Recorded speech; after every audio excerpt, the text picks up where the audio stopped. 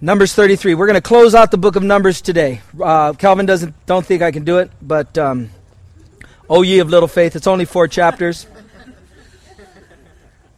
How many of you think I can do it? Put your hands up. Let's see that. How many think I cannot do it? Cannot. Couple. 4 chapters. 4 chapters. How many of you think I cannot do it? Tonight, right now. Here we go. First chapter has 52 verses. I think we can do it. We're going to do this. Father, we thank you so much for your love letter, your word, Lord. And we thank you for just the example that we have, whether it's a good example in your children or a bad example, Lord, but we have something that we can learn from. So, Lord, we lift up this time to you as we have this opportunity to just close out the book of Numbers. Bless our time, Lord, as we give it to you in Jesus' name. Amen.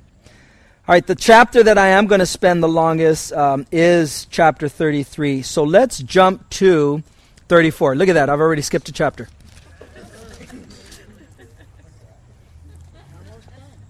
Chapter 34. Somebody read me verses 1 and 2 in chapter 34. Then the Lord spoke to Moses, saying, Command the children of Israel, and say to them, When you come into the land of Canaan, this is the land that shall fall to you as an inheritance, the land of Canaan to its boundaries. Okay, so what are we doing? We're closing out the book of Numbers. The book of Numbers was started with numbering the people, the nation of Israel, coming out of Egypt, and they were basically heading 11 days from Kadesh Barnea to the foot of the promised land, which would be the Jordan. Crossing over the Jordan River or through the Jordan River would take them into the promised land, the land of Canaan, the land that God had promised to Abraham, but he had said it was going to be 400 years. There would be a captivity, and ultimately it would be a 400-year wait, and they had reached that time. They were supposed to go in, but unfortunately, through a lack of faith, the older generation, everyone 20 years and older, would die off because they weren't walking by faith. They didn't take God at his word. They didn't believe what God was saying, that he was going to give them this land. They didn't possess their possessions. They didn't take their inheritance in. And so here in chapter 34, we see God is now establishing the boundaries for the nation as they're going to go in. Verses 2 through 15 describe the borders of the land given to the Jews. Verses 16 through 28 list the names of the representatives of each tribe for the purpose of dividing the land. Joshua is mentioned in verse 17. Caleb would be mentioned in verse 19. And then we'll read verse 29. Somebody go ahead and read me verse 29 and 34. These are the men the Lord commanded to assign the inheritance to the Israelites in the land of Canaan. Is that it? All right, so that he gives the whole list. He gives the tribes that are going to get what part, and he gives them their boundaries. Would the nation of Israel ever take the land and the boundaries that God had given them? No. Okay. Can you tell me why they didn't? Go ahead. They were actually supposed to chase out the surrounding natives that were there. However, they failed to do that. Yep. So and we're going to get into that in chapter 35, and there's a part of that actually that I left out in 33 that we're going to see because we're going to end there. But they didn't possess all of their possessions. They failed basically to take all that God had given them. Let's see, I know I wrote a note on that. What was that? Verse 29. They would never come close taking all the territory God had given them. And unfortunately, we too fail to possess our possessions. Why? What stops us from going all the way God wants us to go? So I want you to think about that. God has incredible things in store for you. Why do I fail to come into the fullness of what God has for us? What are your thoughts? We have to yield to it. You have to yield to it. What else? Go ahead. We become our own God and think we know better. Okay, so we place ourselves on the throne of our heart. We begin to make decisions for our lives. We begin to trump God and say, well, God, I know you opened this door for me, but I don't want to walk through that. That's not what I had in store. That's not what I was thinking about. I have another plan. I have a different idea. So, yeah, we usurp God's authority. Anybody think of anything else? We lack faith, and it's fear. We walk in fear instead of faith. And that's probably one of the biggest things before usurping God and trying to take God's position, or the other, what was the other thing mentioned, whatever that other thing was? We lack faith. We walk in fear. We're fearful. We see the enemy. He's big, just like the nation of Israel.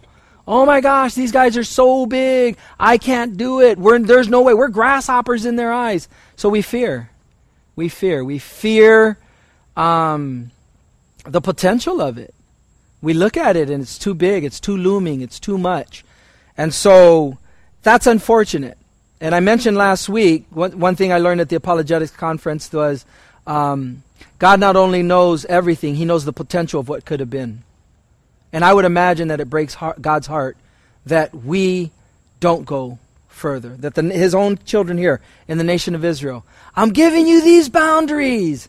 And they possess a tiny little smidget of it. But the same thing is true for us. I have these blessings in store for you, son, daughter. I'm fearful. Wow. Okay. Then you're not walking in faith. And you're not trusting. And your fear is greater than your faith. And that's unfortunate. Because God has incredible things in store. But he will not take you deeper than you desire to go. Chapter 35, the tribe of Levi would be given 48 cities spread throughout the promised land. 6 were designated to be the cities of refuge, places to which those who unintentionally killed someone could flee. We had already seen those cities of refuge. We had already seen what they were. But basically, if somebody accidentally killed somebody, and it had to be not murder, but manslaughter or homicide, the other categories of killing someone, first-degree murder, no, those people would get the death penalty. But if it was an accident, if you're hammering and your axe flies off of the handle and it accidentally kills somebody, then the avenger would want to take you out. So whoever was in that family line would want to take you out. They had an obligation culturally to avenge their brother, their family's death, and so you could go to one of these cities and find refuge. Who is our city of refuge? Jesus. We run to Jesus. We make mistakes. We accidentally do things. We're not walking or doing everything perfectly. What do we run to? We got to run to the feet of Jesus. We got to run to his protection, his covering. He loves us. He's protecting us. He's looking out for us. And the incredible thing is, the minute, the second, the millisecond that we turn our heart toward the Lord after those mistakes that we make, he's right there, gracious, to be with us, to guide us, to pick us up, to lead us, to put us back on the path. And that's an incredible thing over and over and over and over again. He is just so gracious. And so don't ever let anybody tell you that God's mad at you and that he'll never receive you. God will always receive us. I would hope that we have a contrite heart, a broken and a contrite heart. The Bible says God will not despise. And that's what he's looking for. We think it's a sacrifice, right? Well, Lord, you just want me to sacrifice to you. No. Before sacrifice, I want a broken and a contrite heart. And these will never be despised. And so God wants us to be broken before him. God wants us to recognize, God, I can't do this. Oh, good. You finally figured it out. You can't do this? Come to me. Take my yoke upon you. Lean on me. Trust in me. Let me be your strength. Let me be your guide. Let me pick you up where you fell. And that's the God that we serve. So he's our city of refuge. Our last chapter before we jump back to 33 is 36. In verses 1 through 12, the daughters of Zelophehad, which we saw in chapter 27, had an issue of inheritance not staying in the family if no sons were born to a family. The leader of Manasseh in this chapter didn't want to lose territory if these daughters marry outside the tribe. So Moses clarifies and says that if a woman receives the inheritance of her father, she can marry whomever she chooses as long as she marries within her tribe. That way the territory stays within that family. If she chooses to marry outside of the tribe, she loses the inheritance. What does that speak to of us? We need to be equally yoked, not unequally yoked. We have no business dating, looking outside of our tribe, Christians, to be able to find somebody who the Lord would have us to be with. It's not missionary dating. We're not dating people so that we can lead them to the Lord. Those are fixer-uppers. God is working on you and fixing you and getting you ready for who He has prepared for you. Don't be trying to fix up nobody. I'll change her. I'll change him. No. So we don't marry outside of the tribe. The book of Amos, chapter 3, verse 3, the Bible says, can two walk together unless they are agreed? In 2 Corinthians 6:14, the Bible says, do not be unequally yoked together with unbelievers. For what fellowship has righteousness with lawlessness, and what communion has light with darkness? And so we want to be careful to stay in our tribe. Christians, courting. I don't even like dating. Courting. I'm going to hang out with this person. Then as I hang out with this person in a group kind of setting, whoa, there's an attraction there. All right, maybe it's something a little more slightly exclusive. Hey, I want to get to know you. So you get to know that person. Yeah, all right. Once you realize it's a deal breaker, there's something within the character or whatever, you want to see the person over their seasons of life, summer, winter, spring, fall, all those seasons. That way you can see, all right, there's a keeper. Yeah, I like this. Okay, that's my idea. Verse 13, the last verse in the book of Numbers says, these are the commandments and the judgments which the Lord commanded the children of Israel by the hand of Moses in the plains of Moab by the Jordan across from Jericho. So that's how it closes out. Jump back now with me to chapter 33. We just knocked out 3 chapters. Didn't think I could do it. Oh, ye of little faith. Chapter 33, look at verses 1 and 2. These are the journeys of the children of Israel, who went out of the land of Egypt by their armies under the hand of Moses and Aaron. Now Moses wrote down the starting points of their journeys at the command of the Lord, and these are their journeys according to their starting points. So this whole chapter is a chapter of, it's almost like a snapshot or a book or a video, like what is it when you, home video from God's perspective of His children. And as they go from being delivered out of Egypt at the foot of the promised land. Let me summarize it for you. In verses 3 through 4, the children of Israel leave Egypt. In verses 5 through 8, they go to and through the Red Sea. In verses 9 through 15, they go from Marah to Mount Sinai. In verses 16 through 36, they go from Mount Sinai to Kadesh Barnea. In verses 37 through 49, they go from Kadesh Barnea to the Jordan River into the land of promise. So there's a summary of verses 3 through 49. And one thing that is very notable in this section is our Father remembers where we've been. And I don't know if that brings comfort to you, but He knows everything. And it's important. It's like significant to Him. It's meaningful to Him. He cares. He cares where we've been. He cares what we've gone through. He cares about our lives. He chronicles. He puts it down here. If you were to read through those verses, you'd be like, oh, and then they went here, and then they went there. And then they went here, and then they went there. And then they went here, and then they went there. And then that's all it says. The whole chapter. And you're reading it, and you're like, yeah, no, very interesting. From God's perspective, He's like, it's interesting to me. Those are my kids. I care. Have you ever gone to somebody's house and you've watched their like vacation videos with their children and you're like, oh boy, you got another 3 hours, huh? Yeah, well, no, it's great. Huh? Another pool slideshow here. Okay. No, yeah, the kid's swimming. I get it. Yeah. It's like nobody cares as much as the parents, like, or the grandparents, some type of family. Like, I don't even know who you are. God cares. God cares. And I think that's just awesome for us that He cares. Another notable thing is our Father forgets about our sin. Nowhere will you see, as God is chronicling what took place, yeah, and then they messed up over here, and then they jacked it up over here. Oh, boy, did they slop it up over on this side. None of that is mentioned. God just notes where they were. and where they went. And I think that's awesome because our sins are covered. Our sins are covered by the blood. Jesus Christ died on the cross for our sins. Past sins, the present sins that we're committing, and our future sins. And they will not be remembered by God. And I think that's incredible. It's like, you can't tell people that. You can't tell people that. Don't tell them. Shh. Don't tell them that. Because they're gonna mess it up. They're gonna sin a lot. No, they're not. You know why? Because that melts you. That breaks you. God's not holding something above you, and he's not pointing his finger at you, and he's not shaking his head in disgust with you. All of that was done on Jesus Christ on the cross, and that is just an incredible thing. Lord, you're too good. Stop, Lord, you're so good. I've messed up so much. I don't remember. Where did you mess up? My son covered that. My son has got you.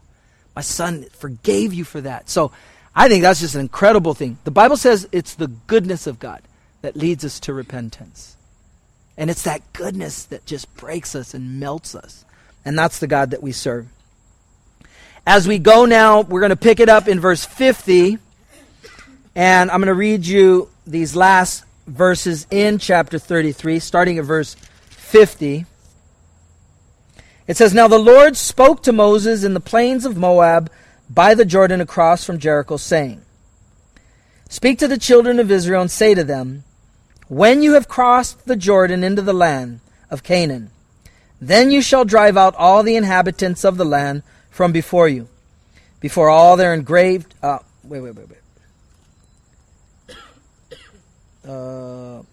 Destroy all their engraved stones. Destroy all their molded images, and demolish all their high places. You shall dispossess the inhabitants of the land and dwell in it, for I have given you the land to possess. And you shall divide the land by lots as an inheritance among your families. To the larger you shall give a larger inheritance, and to the smaller you shall give a smaller inheritance. There everyone's inheritance shall be whatever falls to him by lot. You shall inherit according to the tribes of your fathers. But if you do not drive out the inhabitants of the land from before you, then it shall be that those who you let remain shall be irritants in your eyes and thorns in your sides, and they shall harass you in the land where you dwell. Moreover, it shall be that I will do to you as I thought to do to them." Once again, not a threat, a simple promise. Remember in the last chapter we read, verse 32 last week, before we started today in 33, there was a verse that said, "Know this, your sin will find you out."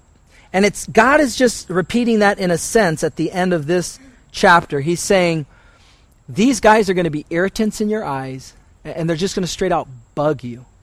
And our application, once again, is possess our possessions. Walk in faithfulness. Walk through the doors that God opens for you. Don't shy back from that.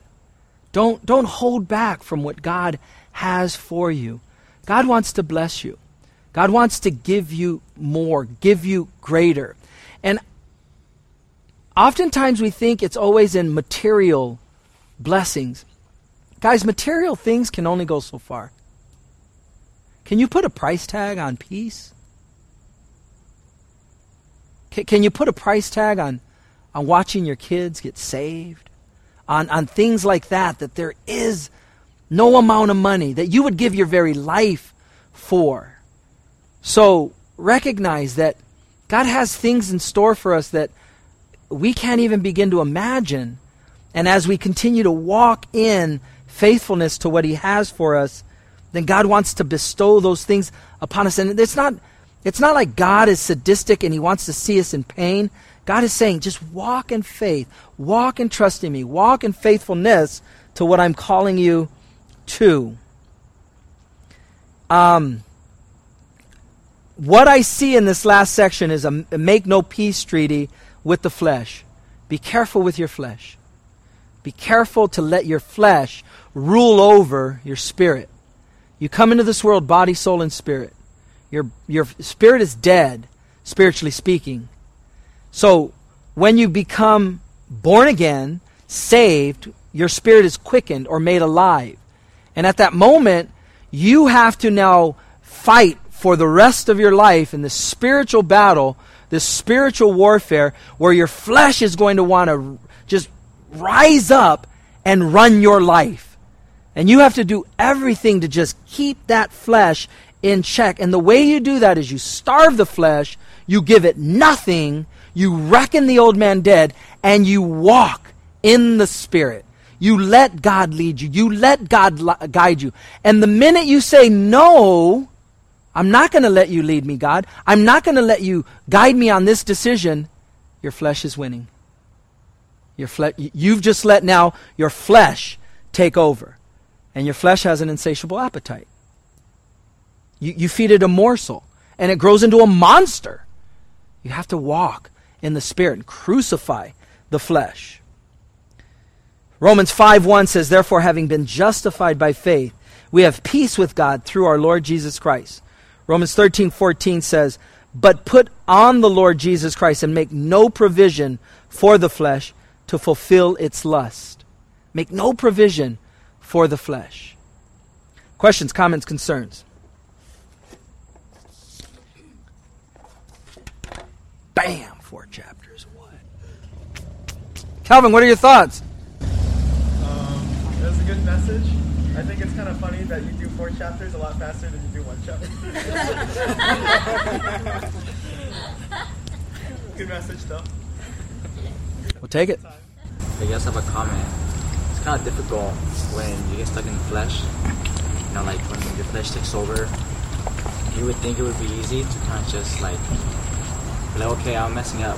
I just kind of check myself. But it's not that simple. You know? Yeah. It's kind of like, I don't know, I'm sure not too many of you have experienced it. You ever get in an argument with a person, and at some point in that argument you realize, what am I doing? But like now I'm in it to win it. I'm too deep. So I'm like, I'm going for broke. I got this one. Like, but at some point you like, it like clicks and you come and I don't know. Those are like humbling moments where God is expecting us at the moment that we realize it. Whether it's a day, a week, a month, a year. Whenever we like get that, we want to maintain a sensitivity and heart to the Holy Spirit and His conviction. So whenever we get it, just at that moment, eat the humble pie and just go, you know what? I'm sorry. I'm sorry. And I think that helps as you're training your spirit. Part of the reason why we fast is not to twist God's arm. But one of the big reasons why we fast regularly, Christian, is because we are showing the flesh that my spiritual man is in control. I am foregoing something that I rightfully deserve so that in the day of temptation, when something looms on the horizon to tempt me with something that I don't deserve, something I shouldn't have, my spiritual man says, no, I'm not going there. My spirit is leading me, okay, not my flesh. That's one of the big reasons why we fast. So, encourage you guys, just think about that. Anybody else? Go ahead, Monica. The last portion of 55 and into verse 56 was just, I think, it just kind of popped out a little bit more to me, a little about how God, handled the Israelites as well as He handled us.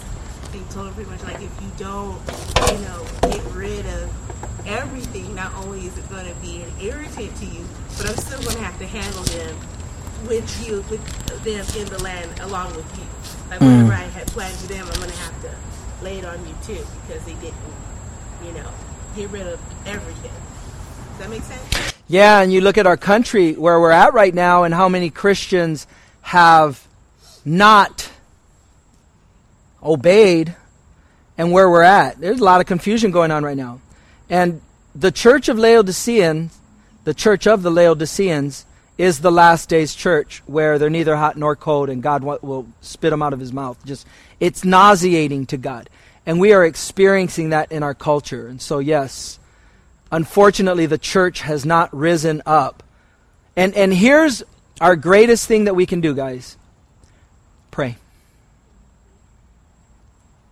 Prayerlessness is pride. Prayerlessness screams, I don't need you, God. And what I love about prayer is it's done in secret. It's done in secret. So if you ever find yourself in a prayer meeting, short in public, long in private. Short in public, long in private. But the real work of prayer is done in a prayer closet. So encourage you guys to battle. If my people who are called by my name would humble themselves and seek my face and, what does it say, and forsake their wicked ways and all of that, then I will hear from heaven. Heal their land. So, we need to pray.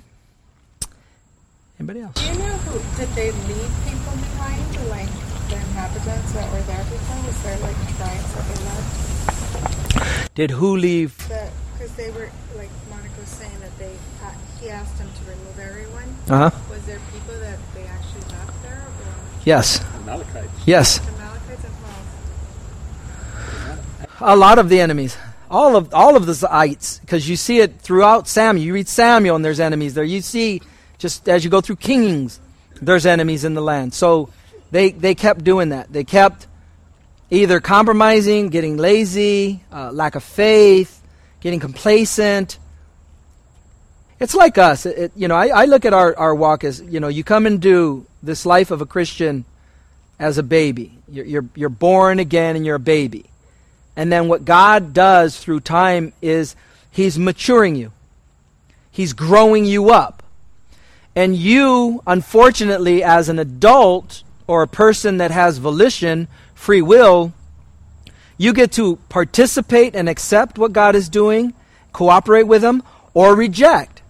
And so the Romans 12 scripture, where your body is supposed to be a living sacrifice, you lay it on the altar, it's dead, and you let God transform you and grow you up as you're maturing, and that's what we're supposed to be doing. But unfortunately, these adult bodies jump off of that altar time and time again and say, God, I don't want to participate. I don't want this. I don't like where you're taking me. I'm jumping off.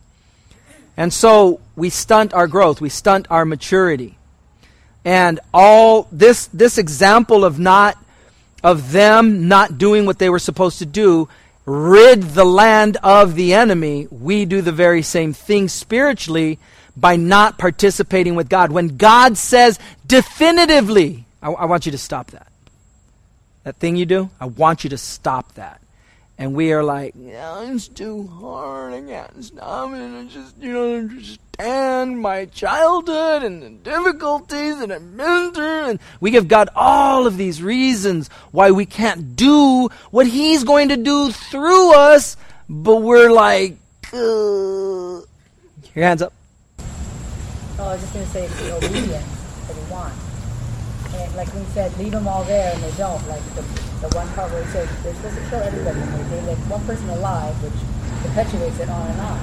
And we do the same thing, but some people will get discouraged because they get down on themselves because they keep doing it over and over, whatever, and they give up hope, and they don't go back to where He can finally deal with it. But God knows already. We can't disappoint Him. We can't. We can't surprise Him. He already knows what we're going to do from the day we're born until the day we go home. And He knows already. He just wants us to come to Him and ask for His help. And, eventually, like you said, He grows us up. We get it, but it takes a lot for that. We just can't give up. We have to obey what He says. Yeah. Eventually, we get it. And it's no different than the promised land here. The land was promised. God was going to give it to them. He promised it. And so in the same way, our victory is not in what we do, it's in surrendering to what God wants to do. But we find reasons not to. We'll make up reasons and rationale that probably we're only talking ourselves into it because we're not talking God into it. God's like, nah, I pretty much can do that for you, but you won't let me. Right? Good old America mentality, huh? Yeah, good section. Next week we get into Deuteronomy. So just put your hats on for that and look forward to being blessed. Let's pray.